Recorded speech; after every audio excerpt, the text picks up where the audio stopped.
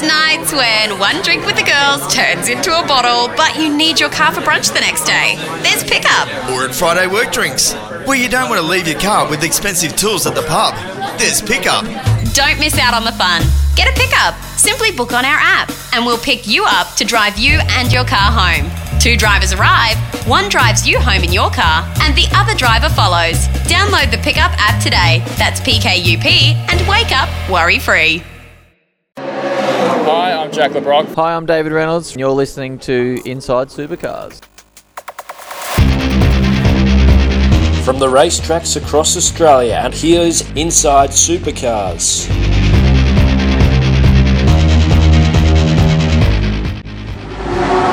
Welcome back to Inside Supercars. I'm here at Phillip Island. While there are no supercars here, there's a driver, man who this year has got a distinct record because he's been a pilot of both the Gen 3 Mustang and Camaro. That's Zane Goddard.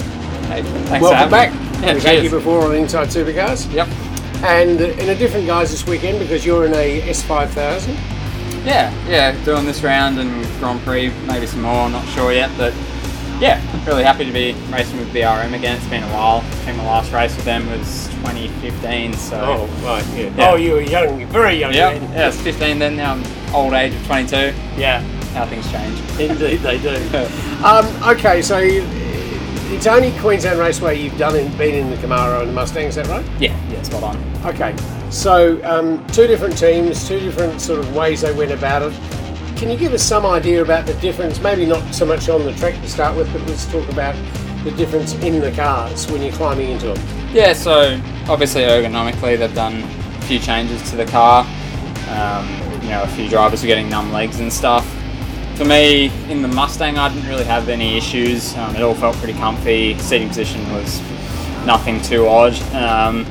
Camaro definitely felt different in the seating position. I didn't do an overly long stint, so I didn't get any numb legs or anything like that. But as a rule of thumb, I'm not too picky when it comes to seats in cars. I can sort of jump between things and I don't really get any aches or anything. So it wasn't too much of an issue for me, but from what I've heard, those updates have made a massive difference. Drivers are a lot more comfy now. So yeah, as long as both the cars are the same ergonomically and it works for all the drivers. Obviously, the GM side has a lot of tall drivers where Ford doesn't really have any tall drivers, so maybe that's why the issues were more highlighted in the Camaro. Okay. And of course, you've been driving a 888 built Commodore last year full time with Matt Stone, and the year before you shared it with Jake Kostecki. So you're used to 888 machinery. Was there any surprises in the way that were done in the Camaro? Not really. It looked like their normal sort of finish to the inside of the cabin. Obviously, just aesthetically, it's a lot darker. There's a lot more carbon fibre and that sort of stuff, which I'm sort of used to. That's the way the cars have been the past 2 years I've done it. But apart from that, they're fundamentally the same. There's just like different positions for all the switches and stuff like that. But yeah, nothing performance-wise between the two on the interior. So okay, so at this stage, are you lined up again to have a drive of either of those cars? Yeah, for sure. I'm hoping to do a fair bit of the testing for that this year. That's definitely a goal. Obviously, racing with Tickford in the Bathurst 1000 this year, so whether I'll be able to jump between 2 cars or not, I'm not sure. I guess that's a question for supercars, but yeah, I think it was a really beneficial thing. Me jumping between the Camaro and the Mustang, it sort of pointed out some things that most drivers wouldn't be able to sort of get when they're just driving one, like the way the seat feels for one, the configuration of how the pedals are set up, just little things that you can notice and little setup differences. The overall balance of the car, did you get a good feeling on that? Yeah, it was pretty close. Like, I'd say aero-wise, some corners, one might have had a little bit more front, one might have had a little bit more rear grip, but nothing substantial. Like, I think it's early days with the whole aerodynamic parity sort of stuff, so I think that will all be sorted out.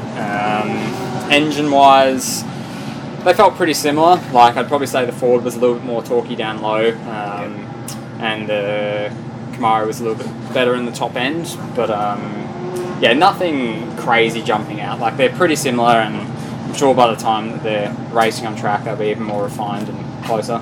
Okay, and the perennial question of stick versus paddle, you'd be in favour of the decision that's been made? 100%. I don't think there's many people that would be against it, to be honest. I feel like it's, part of the supercar DNA.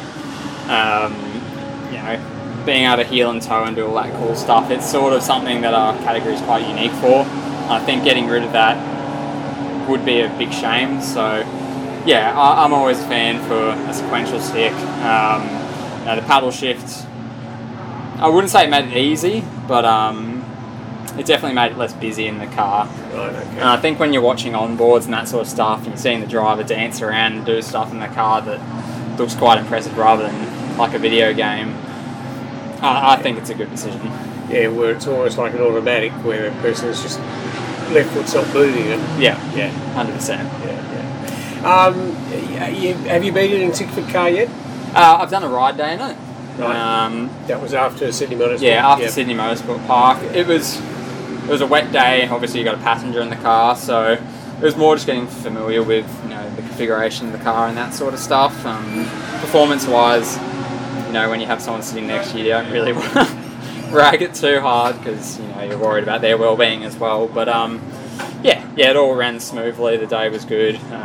Looking forward to doing some dry running so I can sort of get a better gauge between the. Given that ride days are quite often scheduled after a round on the Monday afterwards, have you got any of those coming up, sort of thing? I think there's probably 2 or 3 more over the year. Not sure exactly where yet. I know Tickford's got them planned in with their sponsors. I'm just not up to date. But the more times I can get behind the wheel in that car, more familiar with it before Bathurst, the better.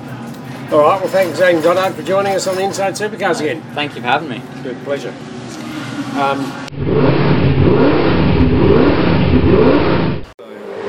Anyway, welcome to Inside Supercars. We're at Phillip Island, and it's one of those moments of where are they now? Because standing next to me is Steve Ellery, who's not here because he's racing. He's not here because he's got nothing to do this weekend. He's here because his son, one of his 2 sons, Dalton, was racing in Trans Am. And after you stepped down in 2007, it was a bit of a break now from then till now, but you've been racing with your boys for a couple of years. It's a funny story. I sort of stepped out of supercar racing after Bathurst, and it was about 13 or 14 years for me out of an actual race car. And my boys have raced go-karts their whole lives. And I got back into karting a little bit there over the years. But, a couple of years ago, the boys got into production car racing.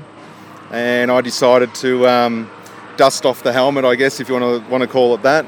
And we did the 6 hour together last year. So, we moved into the Trans Am with Dalton this year, and that's why we're here. It's, trying to get ourselves right for the 6 hour this year.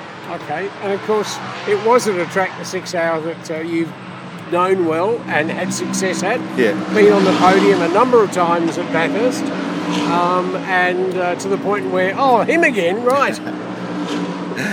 Yeah, absolutely. Look, Bathurst is it. Last year I had this opportunity to do something with my boys that not many people get to do. Yeah. And to go and race at Bathurst with Dalton and Tristan that's the dream come true for me. Yep. And to be honest, it's one of the greatest weekends I've ever spent at a racetrack with everything that I've done in my career. I just love that weekend so much, and I love that track. It means so much to me. It's been good to me, and it's been so damn cruel all at the same time. But it's the best track in Australia. It's one of the best tracks in the world. And to do that last year with them was very special, but to get the opportunity to do that again this year is just unreal. I can't wait to get there. I'm really looking forward to it. Now, when you walked away from motorsport, your father, of course, Chelgrave Consulting, was always nearby. It was a name that was carried on the car after you'd lost the Supercheap business. But when you walked away from the sport, you were then involved in horsepower of a different kind. Yeah, completely different horsepower. Yeah. My wife and I brought a Horseland franchise, which we ran for about 7 to 8 years in Underwood, up in Queensland, or just between Gold Coast and Brisbane. And we ran that for the best part of 7 years, and I pretty much walked away from racing, and it was easier to walk away and leave it behind. Jump into something different. and just do something different. And look, it was good. We enjoyed it, and that finished around 2014. And then you mentioned Chalgrave there just before. My dad Bruce started that business 43 years ago. Yep. And he asked me if I'd be interested in coming in and taking over the day-to-day running of the business, and I decided I would. And I've been doing that now for the best part of 6 or 7 years, and I really enjoy it. It's great. And Chalgrave is more than a manpower company. You do all sorts of management sort of. Yeah. So basically, if you want to look at it in a nutshell, we're a labour hire company, but specialise in the mining industry. Is that right? No. We're mainly in the food and beverage. So we have fitters and boilermakers and things like that in the food and beverage industry. We basically, companies like CEB, Asahi, BlueScope Steel, etc. Are companies that we're involved in the maintenance of all their lines and machines. So the difference between us and most labour hire companies, if you want to look at that way, is majority of our workforce is permanent. Yep. Because we have permanent contracts, and then we have the casual hire part of it on the side. Okay. All right. Okay, and so that keeps you, and you're down south because the business is based in. The business is basically in Melbourne, so Mentone's our head office, and Moorabbin Airport there actually. But no, I live on the Gold Coast. Yep. We relocated there 27 years ago. Yes. So I run the business remotely, and prior to COVID, I probably spent the best part of just about every single month of the year in Melbourne, sometimes twice a month. So you're the worst places you can be, Yeah, I love Melbourne. It's funny, when I live here, I didn't really spend much time in the city. Right. So I can't say I loved Melbourne so much when I lived here. Yeah. But since I left, now when I come here, that's where I go. Yeah. So I actually love Melbourne City, and it was great just coming down here this week. I come down early before the race meeting and spent a few days in Melbourne working, and I just really enjoyed it. And the footy's just started, and it was like, oh, here we go, Melbourne's back. It's just great. All right, and so you live actually in Gold Coast. Yep. And have done for some years.